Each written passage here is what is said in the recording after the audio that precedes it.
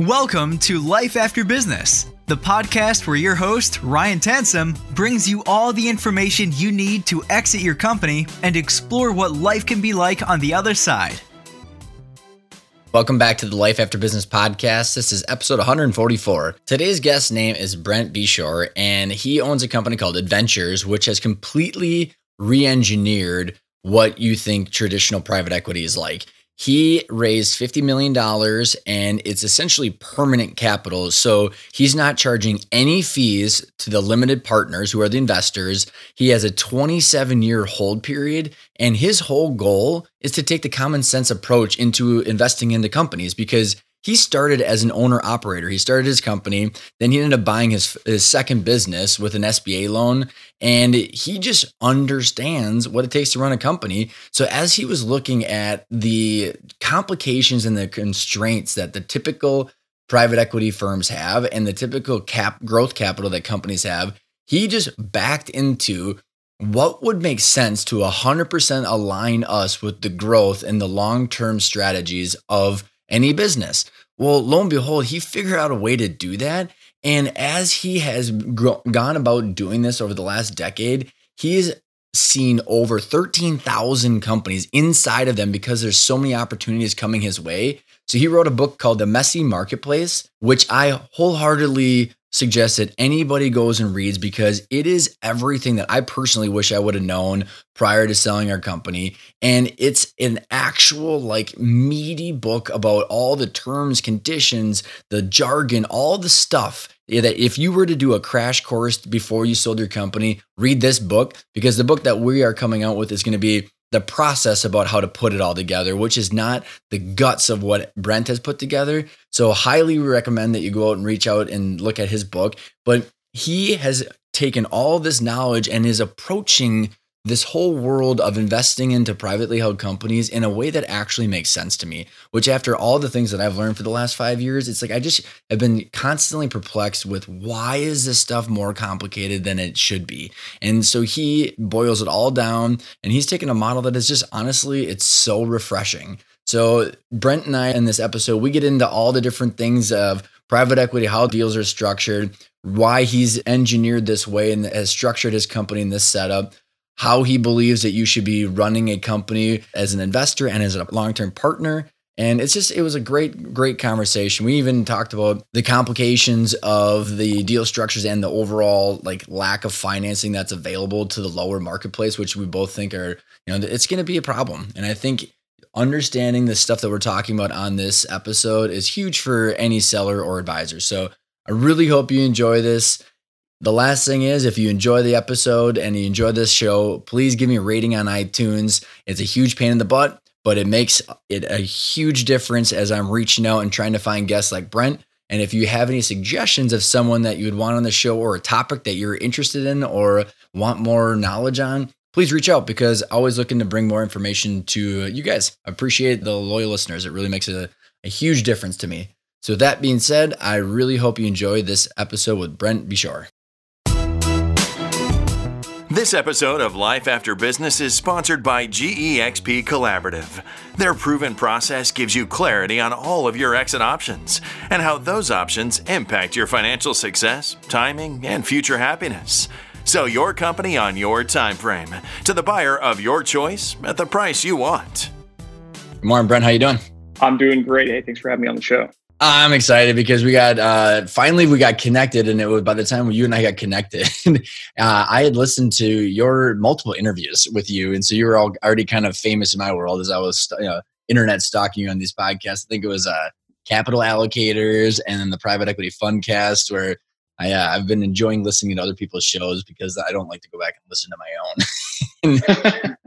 But what I'm excited to have you on because you have a very unique approach on how you got into private equity, your past, and then also the book that you released that I wish I would have read before we sold our business. So, before we really get into it, Brent, why don't you just give the listeners a little bit of the cliff notes of how you got to where you are today? Sure. Well, so I consider myself the Forrest Gump of private equity. I kind of fell backwards into it. I was an entrepreneur, started a number of companies in the marketing space, and then had a mutual acquaintance say, "Hey, I know a guy who's been left at the altar for the second time. You should go talk to him." Thought that meant I should go buy his business. He thought he was just connecting to people that were in the same industry and that were going to be in the same industry for a while. And at the time I was 24 at the time. If you look, see me now, I look about 21, 22 now, and I probably looked about 14 then. And sat across from this guy who was, a business owner, a longtime business owner, and was ready to make a change. And, I said, I want to buy your business. And he laughed at me and said, two grown men have tried to buy my business, and you're telling me you now want to try to buy it? Yeah, good luck. And I said, well, no, I own companies in the marketing space. And we talked about the business. And ultimately, he threw out a number that he wanted. And I said, there's no way I could pay that. But I gave him another number that I could pay. And he said, well, I'd never sell it for that. And so I said, no problem. And we didn't talk for 7 months. And then 7 months later, out of the blue, he said, I just renewed my largest account. The business is in great shape. I'm ready to go. And I'll give it to you for the price you asked for. You got to close all cash 60 days from now. And I said, okay, let's do it. And, being naive now, I guess I was 25 at that time, 25-year-old, never diligenced a company, didn't know anything about acquisitions, didn't know anything about private equity. Right. And now I had to figure out how to get a big pile of money together to go, put what amounted to like 800% of my liquid net worth on the line. And got an expedited SBA loan and ended up getting the deal done. And then that provided a springboard to building Adventures. So if you kind of fast forward, we consider ourselves a family of companies that acquires family-owned companies. Makes us very unusual is that we buy with no intention of ever selling. We use little to no debt, and we keep leadership in place and augment talents, on sort of an as-needed basis. But we only get involved and partner with companies where we like the people and want to keep them around and be with them for a long time. So we have 6 companies in the portfolio, and across the country. I think we have offices, portfolio company offices in, Las Vegas, Phoenix, Tucson, Dallas, Oklahoma City, St. Louis, Atlanta, Georgia, and Norfolk, Virginia currently. And then as of today, when we're recording this podcast, we are partnering with a business up in Chicago that closes tonight at midnight. So, yeah. Nice. Yeah. Nice. I'm in the Midwest. I love it. Well, and yeah. What I'm excited, Brent, is to really dive into is your completely unique way of looking at private equity and how you guys are going about doing this, because it's such a fragmented market, and then that's where your book, kind of The Messy Marketplace, is touches on a lot of that stuff. And I'm curious on the journey into that too, so we can touch on that, and maybe because you've raised a fund and all, so maybe kind of give us on the timeline, and so did you raise more money, or did you raise the fund before buying these companies, or did you do any more acquisitions with SBA or conventional financing prior to raising the money? Yeah, so we if you look at the portfolio before we raised the money, it was 5 portfolio companies, and we just rolled cash flow from the existing operations. And I live in Columbia, Missouri, and one of the big advantages of it is that we have pretty much the lowest cost of living in the country. So being frugal and living in a cheap place has its benefits. And, we were able to retain a lot of the cash that we generated over the years and redeploy that at better returns than we deserve. Mm-hmm. So that served as the capital base that we, really got going. And then what happened was, we're through the unusual way that we came about getting into, I hate to use the term private equity, but private equity, we're kind of the only people who came into it from a marketing background. So the way that we handle business development and generate opportunities is very unusual in the space. And so that continues to compound. And what we found was we had a lot more opportunity than we had capital. After you pay a bunch of taxes and you do working capital adjustments and all these things that, the companies that need on an ongoing basis, the demand for what we had to offer dramatically outstripped our capital base. And so we went out and raised $50 million a year ago, December. And that's gone just fantastic. I mean, awesome. We still feel so blessed, and the investors we got have just been wonderful partners. And, we're just laser focused on delivering for them. So it's been quite a wild ride. Well, and there was one of the, and I think it was the Capital Allocators podcast you were talking about, where I'm curious, like, what got your what really got you going into the acquisition mode? Because there was one comment that you made, which is leveraging talent and skills that it compounds and in the knowledge economy. And I don't know why that totally stuck with me, because I experienced that in our old business. When you build the people and the systems, it's literally, it acts just like capital, but it's very difficult to quantify and describe to someone unless you've experienced it. So I'm just like, what were some of the things that led you into that space? And then how did you merge that with your financial literacy behind as you guys were going? Yeah, well, I mean, I would say that we're operators first, and investors a distant second. A lot of the financial stuff, to be completely honest, we've had to learn, and we've kind of stumbled along the way. And oftentimes we create this thing, and we're like, okay, what if it was round and we could roll stuff on it, and what if it could do this and that? And then we're like, oh, that's a wheel. Oh, cool. Everyone else uses wheels, Yeah. Right?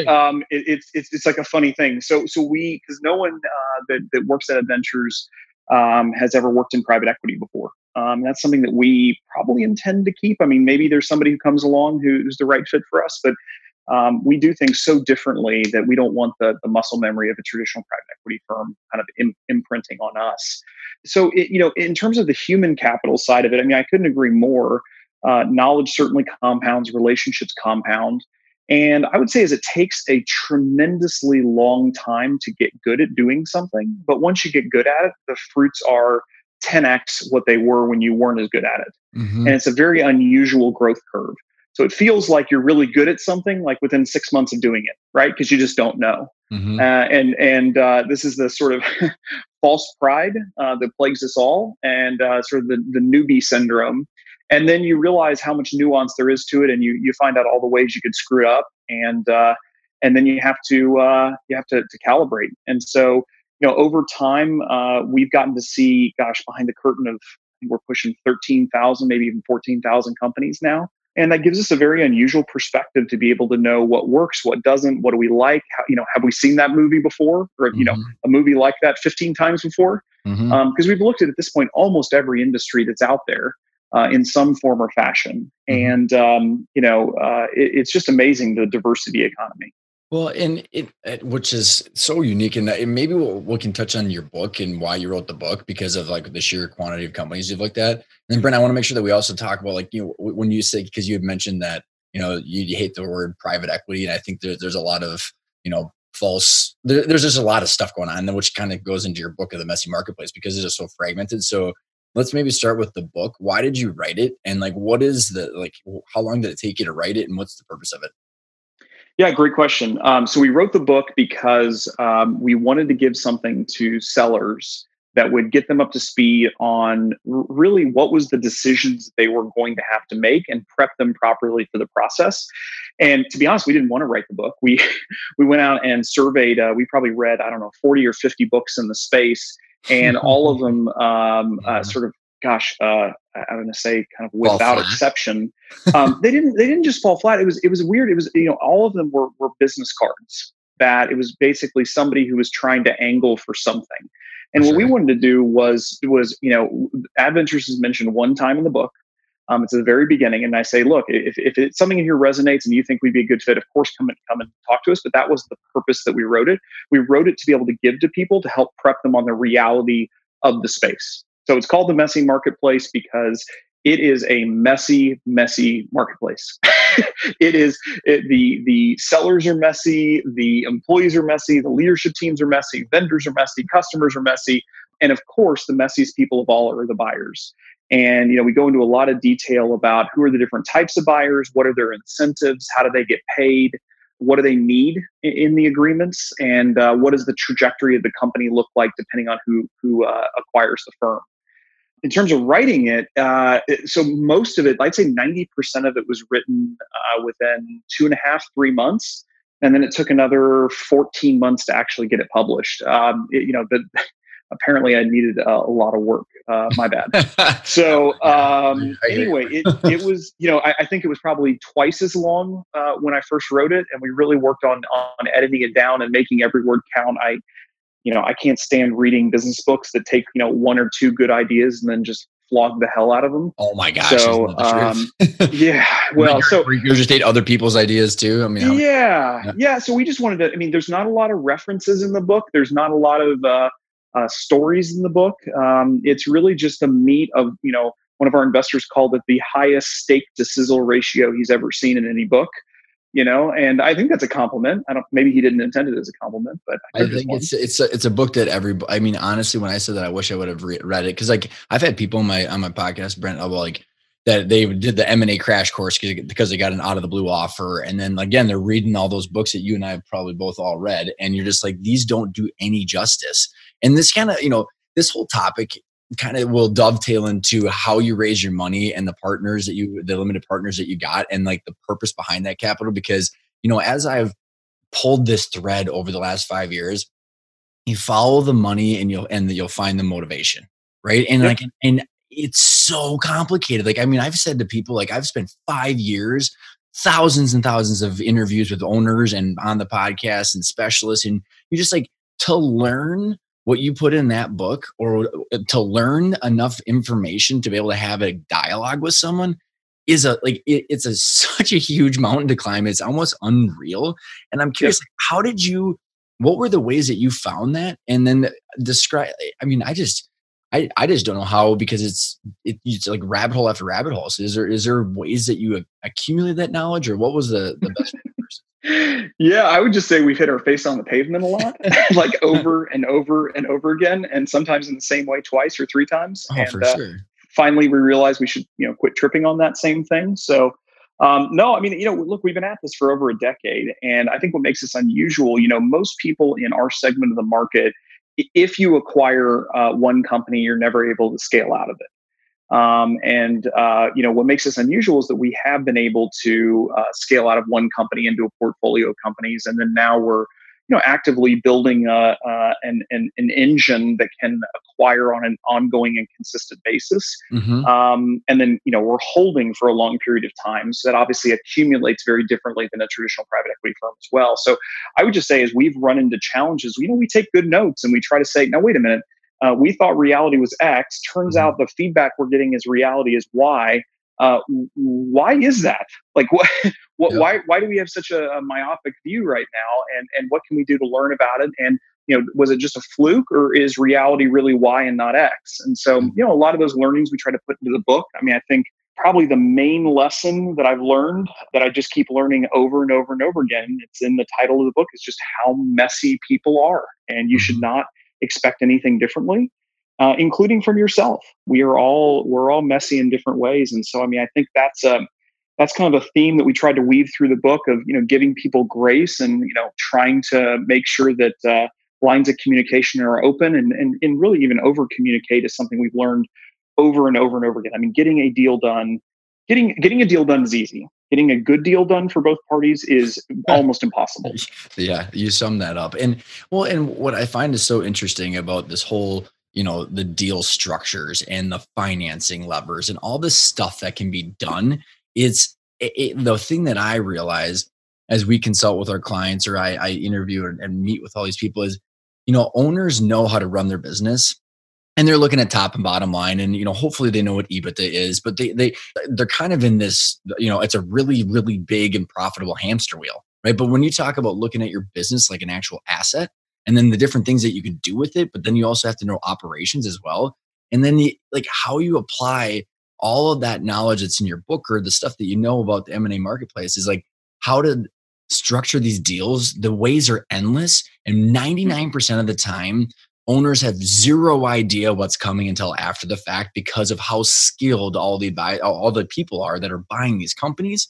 And they just get totally, it's not like some people do it ruthlessly. I think some people, it's just like, when you say it's like, it's trying to connect 2,000 dots on each side together perfectly. I mean, it's so difficult. Amen.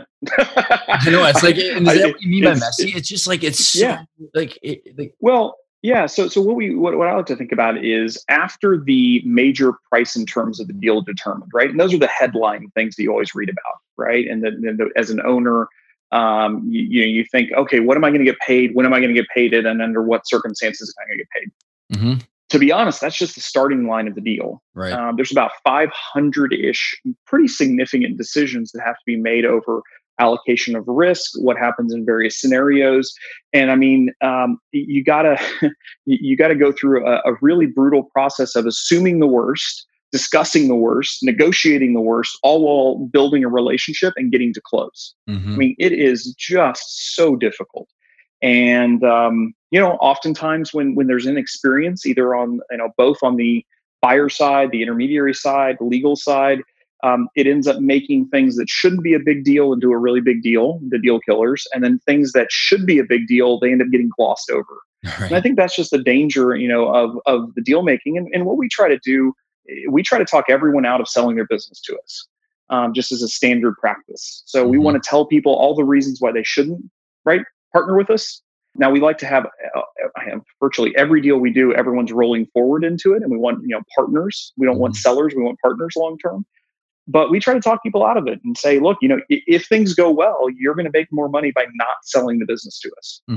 And we also want to be generous with them and treat them as a partner, even when we're in negotiations. Because, I mean, what happens if you take advantage of somebody in the deal process? Post-close, they're going to realize it. Yep. What do you think is going to happen? It's going to wreck your relationship. Yep. And so we try to be very transparent and honest. We don't retrade deals.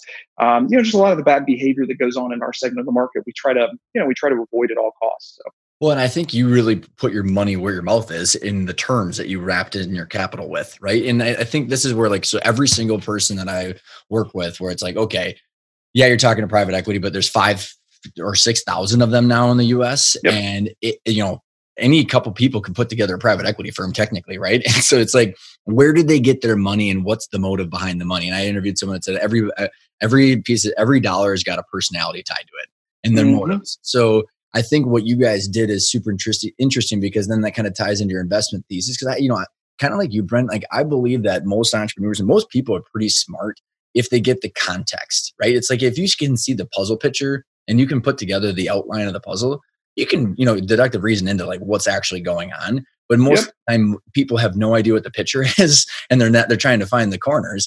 So like explain your motive for putting the terms and conditions of the fund together, and then how it was like raising that, because and how does that impact your operational and deal structure? Yeah, it's a great question. So we, because again, we don't come at it from a traditional private equity background, right? We just looked at it with first principles and said, okay, if we were the operators, because we have been operators, right? We know what it's like to operate companies. What are what's the mentality and what are the constraints that we would have liked to have had on us, right, from a capital partner? And the answer is we would love them to be long-term oriented. We don't really like debt and the consequences of debt and how limited the decision-making has to be around debt. And this whole idea of, partnering with people for such a short period of time, probably installing new leadership, gutting the company, reducing cost structure, and then flipping it to another buyer. Gosh, that would just seem like hell to us. Well, I don't know how else to describe it, right? Yeah. And so, what I just described is traditional private equity. I mean, to a T. So traditional private equity is going to lever up the company with as much debt as they can possibly put on it. They're going to reduce cost structure. They're going to have a very short time horizon. So all decision making is very short term oriented by necessity. And then they're going to try to go as hard as they can to accelerate the company's growth for a short period of time, cut corners where they can, and then flip the company to another buyer for hopefully a big profit. And to me, that's just a completely different game than operating a business, right? That's almost like an entirely... Sorry to interrupt, but I honestly think, Brent, that it's actually going to impact the U.S. economy because of how much it's a bunch of just burning bags of shit going back and forth between each other. And then that's what they end up being, right? They were good companies at one point, depending on the frothy, 10 million in EBITDA and above that are going, that there's enough cash flow, like safety pad for people to not have to understand how to operate a company, in my opinion. So then they just pass it upon each other, just trying to get that return for their investors. And it doesn't provide value to the economy, to who the actual are the consumers. Yeah. I mean, I would say I'm a little less worried about it from a macro level, just because the quality of the asset can certainly be encumbered by, the style of traditional private equity, especially putting the debt, lots of debt on there. But the underlying asset's going to be owned by somebody at a certain point, right? So a lot of times what you'll see in traditional private equity deals that go south is just a brutal recap of the investors. The employees get screwed. Certainly on an individual basis, like on an individual company basis, it's terrible. Mm-hmm. But from a macro perspective, the economy, I don't think the damage is big enough to really have a big macro effect. But I mean, certainly on a micro level, I mean, it's a brutal existence. And I mean, look, I know guys in the space who I respect, but they tell their employer, portfolio companies, like, we're going to own you for no more than 3 years. You have 4 board meetings a year. That means you have 12 times to impress me. Don't screw it up. Right? Crazy, like it's just a very different mentality. So for us, to get back to what we do, so in many ways, we're the inverse of that. So we're buying with no intention of ever selling. Doesn't mean we won't ever sell. There are good reasons and bad reasons to sell. We can talk about that maybe a little bit later if you're curious, but we buy with no intention of ever selling. We keep leadership in place. We use very little debt, and we have an incredibly long time horizon by the nature of the fact that we got a 27-year fund life with an option to renew at year 25, which makes us functionally permanent, right? I mean, nothing's permanent, but 27 years plus options to go further than that. I mean, that's just an incredibly long runway.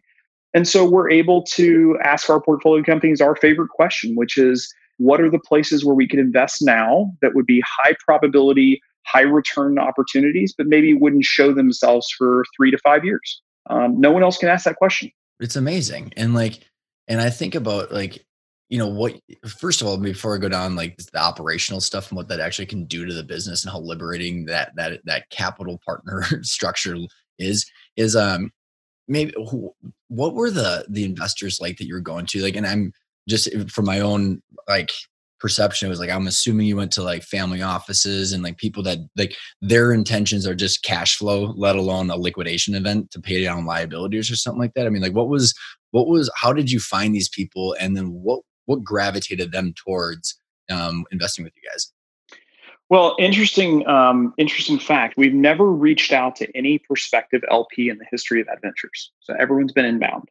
And that's a kind of a requirement for us, is anybody who we talk to from an investor perspective, we want to have read about us, gotten to know us through the material, through the podcast, through the articles we've written, stuff on our website, and then reach out and pre-qualify themselves. We do not, we have never in the history of the firm reached out to somebody and said, hey, my name's Brent. I'm the founder and CEO of Adventures, and gosh, we have a deal for you, right? That's just not our style. So we, in the first fund, it was really just an accumulation of people we'd talked to over a decade who had expressed interest in what we were doing, how we were doing it. And when we put forth the terms to raise, many of them laughed at us and said, well, first of all, no. Second of all, no one is going to say yes. So why don't you guys just do something traditional, do 2 and 20 and go on your merry way and raise your money and do like everyone else. And we said, yeah, no, that's not going to work for us. And so, I mean, a lot of people thought and probably still think we're insane. The structures worked out incredibly well, but I'm sure, people can come up with all kinds of reasons not to do something. And so it basically what we found out in the first fund was this really simple but incredibly powerful idea of career risk, which is it's an agency problem. If you are in charge of a pool of money and you could be fired as the result of how you manage that pool of money, you could not invest in our first fund, just full stop. Mm-hmm. So what happened was we had people who said, look, I believe in what you all are doing. I think I would invest my own money. But if I put my firm's money, if it's a family office or an endowment or a pension fund, if I put my family's money or the money that's that I'm a steward of into this thing and you guys do great, it's not going to move the needle for me that much, right?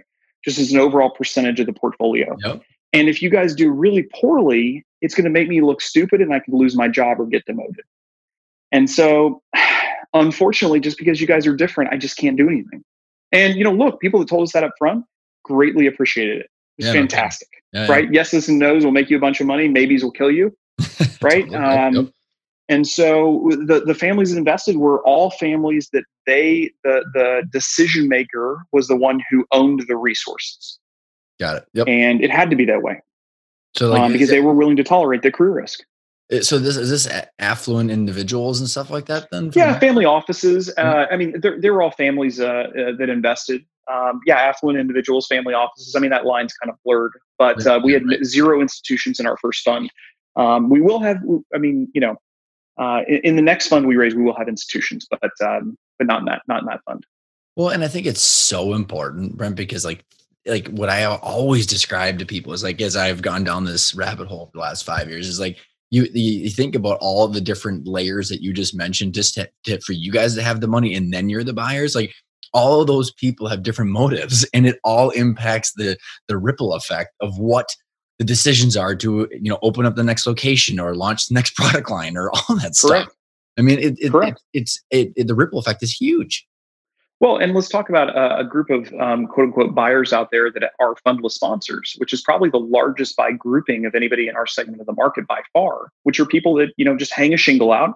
They have zero committed capital, and they're having to do 3 deals around any single opportunity. They have to do a deal with a seller.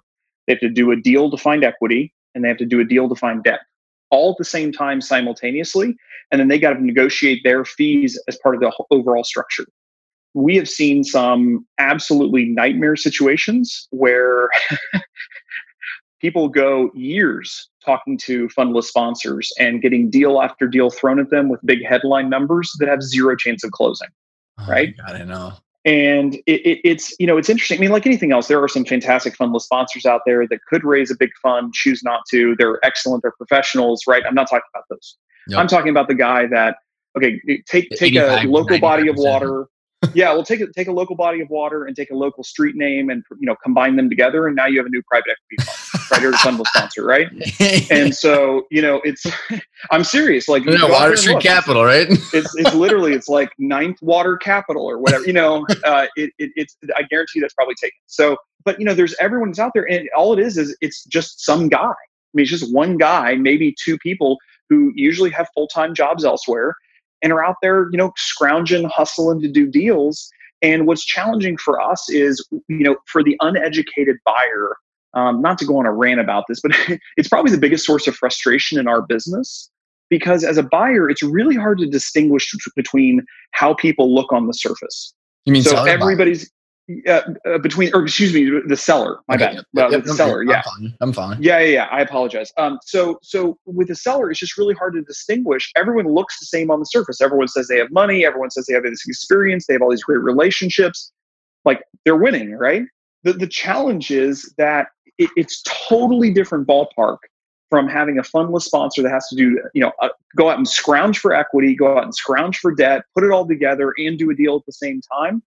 And making big promises is easy, right? And so I think that's where it's just a completely different and fundamentally unfortunate way to look at the world in most cases is, they're just out there to hustle to try to do deals. And their incentive is to all do deals, not to do a successful deal, not to do a win-win deal, but just to do deals. So anyway. No, I'll step off my soapbox now. No. Well, trust me. I mean, this is the whole.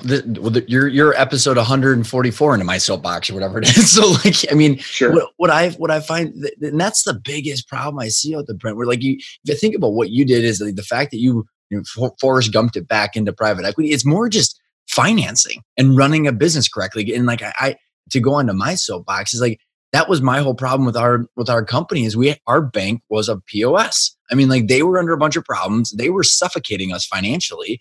And then you go, okay, well, now if you think about the financing mechanisms that are out there to be able to facilitate the growth of a company over the long haul and to be able to transition to a different buyers, it's almost impossible to find that mechanism. I mean, you essentially created it, right? Which is amazing. Versus you have all these different motives of all the different private equity firms and all the different reasons that they want to buy a company, right? And the whole problem is you have, like you said in your book, is you have thousands of different types of buyers and their different education levels and their different motives, and the sellers know nothing that's in your book. That's the problem. Correct. So then you sit there and go, because I've been building this growth and exit planning practice for 5 years, and people are like, oh, I don't need to practice this, or I don't need to learn this. And I'm just going, you don't even know what you don't know. And you're going it is so complicated out there. And you just are I don't know. That's my soapbox and I don't know how to, oh yeah. It's you're just sitting there going, No, I mean, this is the reason for the book. I mean, we wanted to have, it's like the first 5 to 7 hours of conversations that we want to have with every seller. That's the book. And every CPA and wealth advisor and family members of the seller and leadership teams and employees. I mean, it's all of the nuance of, like, if you really want to understand, who's doing what in the situation, that's what the book's for. So. But no, it's perfect because I mean, when I was listening to the private equity fundcast with you guys, and this is where I've kind of been backing into the same exact conclusion that you had, which is, like, as I'm looking at helping people transition or like having to facilitate either family buy or transitions or like another third party lifestyle. I mean, the SBA loan will only get you so far. You're layering it with debt, fees, that there's a short AM schedule. And so you're going, well, that's not really fantastic, right? And then, like, pretty much essentially, in my opinion, most banks out there don't want to lend any money. Well, not if you need it. Exactly. It's like, you ever heard the umbrella story? That a banker will give you an umbrella when it's sunny out and take it back when it's raining. Exactly. Yeah, that is unfortunately very true as a norm. I think there are some good bankers out there. We certainly partnered with some of them. But I think you probably agree with, like, on all this stuff is, like, you have the 5% of the advisors and any given designation that are fantastic, but the quantity of the other people that are just kind of bumbling around the chances that then it's a messy marketplace, right?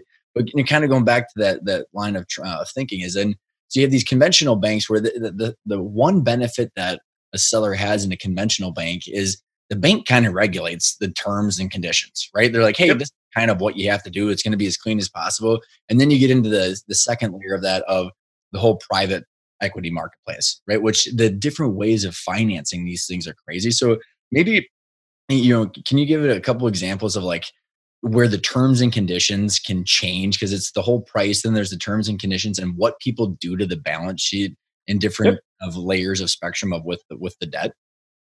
Yeah, well, so maybe we could just talk a little bit about, like, when we think about debt and equity, it's called the capital stack, right? And, like, what the capital stack would look like in a traditional private equity model, whether it's a fundless sponsor or a traditional private equity firm. What they would do is they would create a new layer of equity called preferred equity. It usually comes with an 8 to 10% coupon that clicks away as a payment in kind. So there's no cash necessarily going to pay it down, but it just clicks away, right? So if it's $10 million of preferred equity, then every year there's $1 million at a 10% rate that would be added to that debt, right, on a compounding basis. So any roll forward is typically rolled forward in the common stock, not in the preferred, and any employee equity is in common stock. So you kind of start at the very top of the waterfall and you say, okay, you're gonna put on senior debt. So this is going to be traditional bank debt, probably somewhere between 2 and 4 turns at close. Can you explain that to my listeners? Because I know what you're talking about. I just want to make sure that as yeah. I apologize. That was great. That was jargony. No, it was jargony.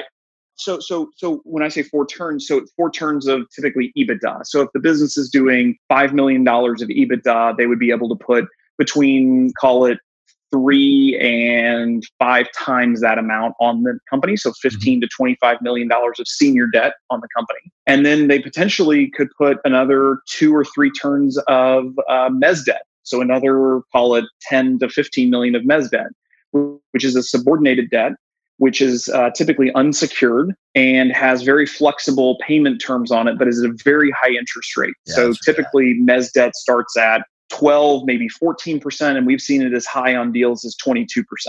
So I mean, it's like not quite payday lending debt, but it is. I mean, it's close. It's very aggressive, right?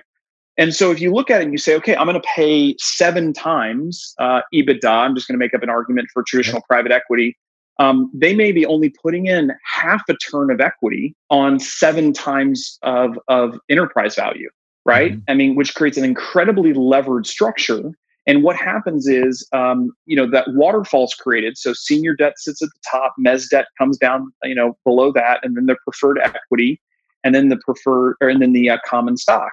And so the money has to flow all the way down to the common stock for really anybody who's rolling forward, for employees, and any incentive compensation. I mean, that's where it gets really interesting. And it creates a highly levered structure that if things go great, everyone makes a bunch of money and everyone wins.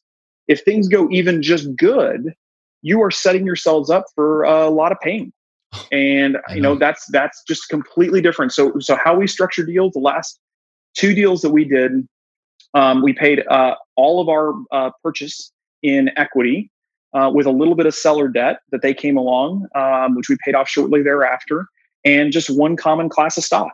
Everyone eats from the same table. Everyone shares in the fruit at the same time, and we just think it's a much better way to go about business. Like if you have to have a PhD to understand how your performance affects the compensation you get, I mean, I think that's a problem.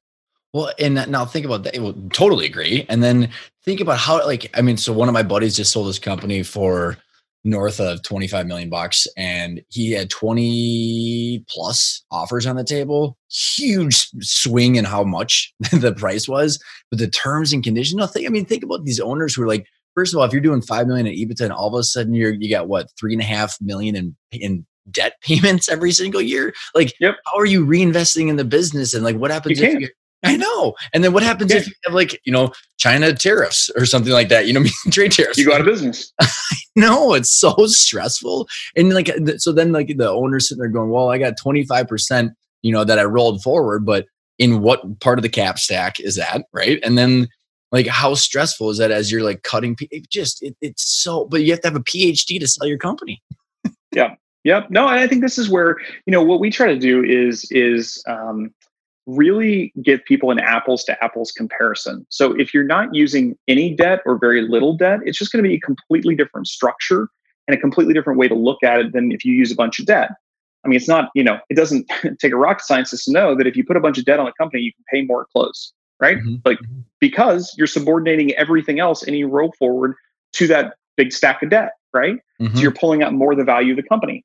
And look, for owners who could care less other than they just want the biggest check at close, like it's a great option, right? I mean, I know people who've done that. I mean, the companies have done poorly afterwards and they don't care, Yep. right? Yep. I mean, it is what it is. Yep. If you care about your employees, you care about the reputation, you care about the business, it's a pretty precarious situation. And so, I mean, for us, we like sellers who care deeply about their employees and about the business. We think that's a really nice selection bias. And of course, we're going to have to pay in the same ballpark as everyone else, but obviously offering it in a completely different structure, we think is a tiebreaker in our favor. Mm-hmm. It's just so clean, and then you're actually partnering with them versus using them as a springboard for something else. Is there any reason that you don't put any like conventional financing on it, or like something that's 20-year, so you can at least pull a little bit? Yeah, the biggest reason is the complexity of close and getting to close. So, we've done bank debt in the past, and we're not averse to using it. We just think that if you're only going to put a small amount of debt, it's not worth the juice isn't worth the squeeze. To get a completely different entity that's got to diligence it, all the paperwork, all the fees, all the headache, and then having somebody who can pull out the rug at the last minute. Like when we commit to something, we want to be able to close and know we can close. Yep. Every outside party that we get involved, this is the same reason we never do quality of earnings analysis on any of the companies. We all do it internally. This is the same reason why we carry in-house counsel, because we want the surety to know that when we commit to doing something, we can go as hard as we can on it. We don't want somebody's outside schedule to affect it. Mm-hmm. And we don't want outside parties to have influence over our ability to do the deal or not. Right. Well, it's just like you're using that's like, the biggest shock that I had, Brent, out of all this stuff. And I think maybe it's because you and I are coming from the operations perspective. Like I just got in this. I'm like, why is this so confusing? It doesn't need to be. Right. And then it's like, you just realize because there's people that are making money every single way you turn. And like, well, this makes sense, but it doesn't need to be that confusing or that complicated, because in the end of the day, people are just selling products and services. Right. Yep. Like that's what they're trying to do. And we're now seeing double or triple intermediated deals come to us, which is a whole new thing that we haven't experienced until fairly recently. What? Which is, let's say you go out and you say, hey, I have this idea. I want to go roll up plumbing businesses. Mm-hmm. So you go and you sign up. You have no experience in deals, but you go and sign up a bunch of plumbing businesses, right? But you have no access to capital. So now you go hire an intermediary that's going to go get you access to capital. So then you have another group that potentially can get involved in it to provide debt financing. So you basically have three completely independent people that are all dependent upon the deal closing that have nothing to do with post-close operations. Yeah. And we're like, wait, who's involved? Who's getting paid what? And wait a minute, what? How does who's this responsible for the outcome, right? Yeah, and you get like there's all these cooks in the kitchen, and you're not quite sure why. Like, why? Wait a minute, why am I talking to you? Well, I put the deal together. Well, no, you didn't really put the deal together. You just put a theory together. The deal's not done. You're asking us to negotiate the deal now. Well, I'm acting on the seller's behalf. Oh, okay. So you're a sell side intermediary. Well, no. You're going to pay me as a buyer. Mm-hmm. Okay. It's just like it's the strangest thing. We've seen this. We've seen this now fairly regularly. Well, and what I'm to kind of like shift downward, because just to clarify for the listeners, you're looking for, is it 2 million in EBITDA and above, 2 to 15? Three and above is kind of where we are now. I mean, we will go as low as 2, but it needs kind of be going from 2 to 5 is kind of how we think about it. So 3 and above is really more of our sweet spot. So, and then this is just, I'm curious because I know we've only got, with about 10 more minutes or something. I guess I want to touch on your operational relationship with the companies too. But, just this is for my pure curiosity, Brent, is like, I am seeing it I'm seeing this with the segment of the market. When you look at the 80-20, so 20% of the market, so there's 6 million privately held companies in the US, right? So 20,000 or above 100 million in revenue. And then there's 350,000 that are between 5 million and 100 million in revenue, which kind of, is the 2 to 15 in EBITDA or whatever, something like that. And then there's 5.6 million underneath 5 million in revenue. And so the whole thing that I've been seeing, I mean, they're all baby boomers. So 2 out of 3 people are going to transition over the next 5 to 7 years. And I'm like, you go back to our earlier point about the macro stuff, is the financing of these companies between 200 and 2 million in EBITDA. It's like the SBA, and that's pretty much it. And like I don't know how this transition is going to work over the next handful of years, because most of the companies will shut down.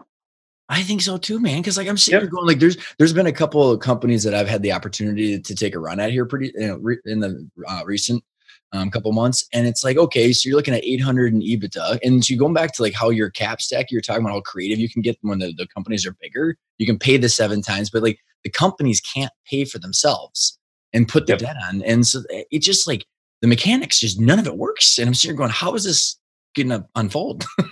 Yeah. No, it's a mess. It is a mess. I mean, I think the lower end of the lower middle market represents the greatest legal business opportunity in the world right now, in my opinion. The challenge is it's almost impossible to get traction. I mean, I get approached, I'd say at least 3 times a week, if not more, by people who say, I want to buy a business. Will you help me? What advice do you have? Right.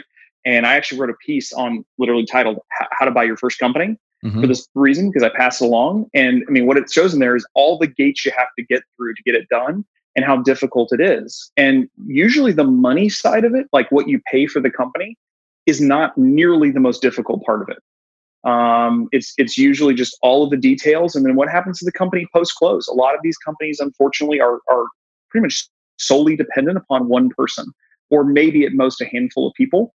And when those people aren't there, or they get hit by a bus, the business just detonates. So they don't have really unfortunate. They don't have any of the systems in place or any. I mean, correct. Are you familiar with the value opportunity profile? A friend of mine owns the company. I'm not.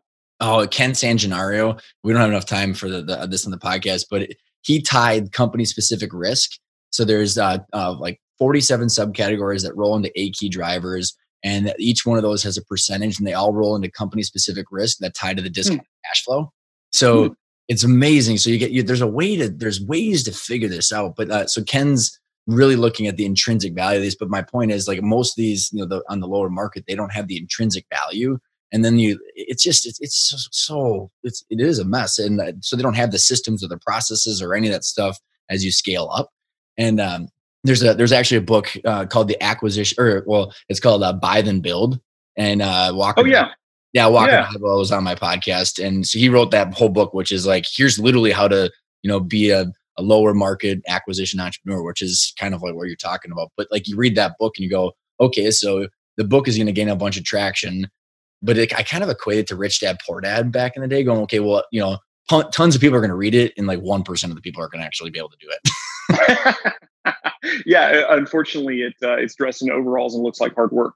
Yeah, that's exactly right. So I want to go back because I want to make sure that you it can explain it to the listeners. It's like, so how does because of where you get your money and the intentions that you have, and then how you actually finance them or lack of financing, right? Is like, what is the operational strategies that you have taken as you buy the companies, and then maybe that ties into how you actually scaled yourself out of that first company. So Yep. what is the overall strategy within the portfolio companies? So our first rule and the most important rule that we have, we talk about it all the time internally, is do no harm. That is our biggest thing. And it may sound funny to say because it doesn't sound very exciting, but if the business is continuing to be run in the similar manner to how it's been run in the past, and I mean literally what we tell our executive teams right at close is, next week do the same thing you would have done without us or with us. Exact same thing. Don't deviate at all. Just keep doing what you're doing. Work however much you're used to working. Do whatever you're supposed to do, right? And we're just going to sit there and we're going to watch and we're going to learn. And we come in with a posture of humility and of true caring. Like, we want to get to know people and care about them. And I think until you get to know a company, it is patently insane to think that you're going to come into a company that somebody's been operating for 20, 30, 50 years and immediately have all these great ideas that should be implemented, right? That is, you talk about the worst form of pride. It's horrible and it's toxic. Yep. So this idea of, like, in private equity, there's the 60-day plan and the 100-day plan and the whatever day plan, right? And everyone's like, oh, we put them through this rigorous post-close process of optimization. Yeah, I wonder why people hate it. Yeah, well, and on top of that, you wonder why there's so much upheaval in these companies. Mm-hmm. Like, if you're buying the company, you should like the company. Like, imagine that. There you go, right? Right? Like how, I don't understand, right? So, of course, we have access to resources that are unusual in our segment of the market. And we try to bring those resources to bear in the companies very gently over a long period of time at the discretion of the leadership of the company. So I literally can't remember the last time we told a portfolio company what to do in any way. Like, zero. I literally can't remember. We haven't done it. So what we always do is we always say to the leadership, okay, you all are incentivized to do well. We want you to do well, because if you do well, that means we're doing well. Here are the resources that we have access to that are maybe unusual talents, right? Mm-hmm. And if you think those would be useful, let us know and invite us in. Mm-hmm. So we want invitations. But the last thing we want to come in and do is say, okay, guess what, guys? We're going to extend our payment terms from 30 days to 90 days. Tell all your vendors. Right? And then they're like, well, we just lost our 3 best vendors that we've had for 20 years. I don't care. Figure it out. And they're like, oh, we have all kinds of problems with quality now. Oh, do you? Well, why do you have problems with quality? Well, because we lost all our great vendors. That sucks for you guys. Right? I know. So it's just like a lot of this stuff, it's common sense, but it's, treat people as people. Like, that's what it just comes down to. Respect them. I know. It's so are you familiar with the book Conscious Capitalism? Mm-hmm. Yep. So there's people it's so fun because I've been as I got really kind of sucked into that whole world, it's nice, Brent, to hear people talking about the stuff that you're talking about, because that's what I was going through it. I'm as I was turning around our business, and if you just treat people well, it's amazing. And the summary of that book is just treat everybody really well, and you're gonna do good. And you'll live a better life too. There's a lot of ways to make money in this world, and just because you can make money doing it doesn't mean you should do it. There are many more things that you can do than you should do. Right. I totally agree. I think what you're doing is so awesome. And one last question on the mechanics. You not to go totally off the beaten trail again, but you talked about the 2 and 20 that most private equity firms do. How explain because you normally they charge a 2% asset management fee for the people, so the $50 million, which is usually more 4 to 7% when you actually take into account all the reimbursements and how it actually works. But yes, we can. No, trust me. I was like, holy crap! As I was listening to the Funcast guys, yeah, I guess when they don't have a deal that closes, they do the reimbursement of $500,000, the due diligence stuff to the LPs, Mm-hmm. and it's oh my god! But so. Yep. How did you structure? I mean, is it do you have an override, or is it carried interest? How does your firm actually benefit out of all that? How do we get paid? Yeah, it's an interesting thing. Well, first of all, I think we have the largest co-invest in the history of private equity. So I'm 15% of the LP base personally. So you talk about aligned incentives. Normal private equity co-invest is 2% across the entire firm. So the firm has to come up with 2 to 3% maybe on the high end. Across all the firm partners? Across all the different partners of a fund, right? I'm 15% personally, so that's a huge difference. Second, we take no fees of any kind, zero. So no management fees. We don't take reimbursement for travel. Like there's no, like we do dead deal fees. We absorb those internally. Those don't get passed on to LPs. Nothing. They don't pay for any of the team. They don't pay for any, or like none, no expenses. I'm trying to say it like 15 different ways because people are like, well, but what about this? I'm like, no, none. Yeah. Like no deal fees, none. I said none. Remember when I said none? Yeah, none. Like zero, right? So we, the only thing we do is we have a hurdle rate, and above that hurdle, we share in the percentage of free cash flow that the companies throw off. So it's a very aligned structure where the better the companies do and the increasing amount of cash yield they generate over long periods of time, the better Adventures does, and the better our investors do. So it is like 100% aligned. And the cool part about our structure is it allows us to sit on our hands when we should, and it allows us to do a lot of deals when we should, because our interests are all aligned. Like no one cares if we don't do a deal in a year or two because no one's paying us a fee. Like they don't care. Yeah. I love so anyway, we tried to just, again, first principles, like, blank page of paper, like, okay, what would we want to be able to keep doing and how do we want to do it? And the last thing I want from a personal standpoint is incentives to do deals. Like, I think that is the worst incentive you can possibly have. You want an incentive to do good deals and to do good deals with good people. And those just don't come along very often. Right. It's really hard. Well, and especially the amount of bad deals and the overpayment of stuff right now is going to, haunt a lot of people because they're just incentivized to deploy the money, and it's going to get worse. Well, we're running short on time, so I want to make sure like you can give what's the best way to get in touch with you? I mean, we got the book link. We're going to put all the links in there, but how do people find you, reach you, and all the information? Yeah, I mean, I feel like I'm probably the easiest person to get a hold of. So I'm at Brent B. Shore on Twitter. You can find me on LinkedIn easily. You can go through the website. All the submission forms go straight to me. Yeah, I mean, available. The company, you can find our web address is just Adventures with a dot before the ES. So not .com, .es. And feel free to have people reach out if they'd like to be in touch. I mean, we're happy to help if we can be helpful. If there's one thing, I mean, I don't want to put you on the spot too much, but like, because, your exposure and your experience is so deep, Brent, like, if you were to summarize your book or what you've learned so far for the sellers, what would be like one actionable thing besides read your book, which I recommend? Yeah. I mean, I would say spend as much time researching who the buyers are and what the structures of deals are that you would to buy a new TV, right? So just put in the effort to, and don't, what I would say is, trust advisors that you have in your life, but verify, and also look at the advisor's track record and history. If your attorney has done one deal in the past 10 years, they're probably going to have a very different view than the modern marketplace and kind of what's going on. I love it. So I would just say, and just use first principles, just think through things and get to know the buyers and partners ahead of time. One of the things I think is most damaging, and not to go on a long soliloquy here, though, that is most damaging currently in the environment, especially of intermediated deals and auctions, is this idea of like rush to closing in 45 days, reps and warranties insurance. Like it is all, how do you get a group of people frothy about an opportunity and then get them to jump through a whole bunch of hoops, none of which are actually getting to know the company or the seller. Isn't that crazy? I think it just produces horrible results.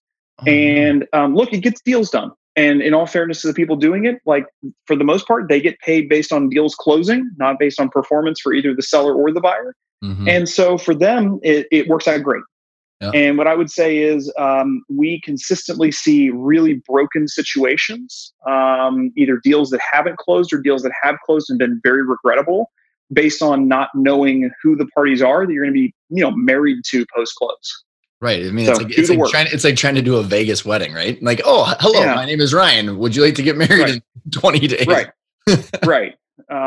Do the work. So anyway, it's been a pleasure. Thank you so much, sir. Brent, thanks so much for coming on the show. Well, I hope you learned a bunch in that episode with Brent. I mean, what he's doing is just amazing. So I think the biggest takeaway I have for anybody out there is this world of M&A is extremely messy. To find the resources like the Messy Marketplace book that Brent brought to the whole world is just amazing. And it just really do the due diligence on all of the advisors, all the buyers, all the people out there, because it's up to you to protect yourself. So if you can just do one thing, which is do enough research that you would to buy a TV, like Brent said, and you'll be putting yourself in the top 1% of all the sellers that are out there. If you want to do a little bit more research than just doing the TV style approach, we are launching our growth and exit planning accelerators, which is a 12-month program where it's 10 business owners that are non-competing, and it takes the whole growth and exit planning process and the 5 principles, and it layers it over a 12-month process. So there's a start, there's a finish. It's $1,000 a month.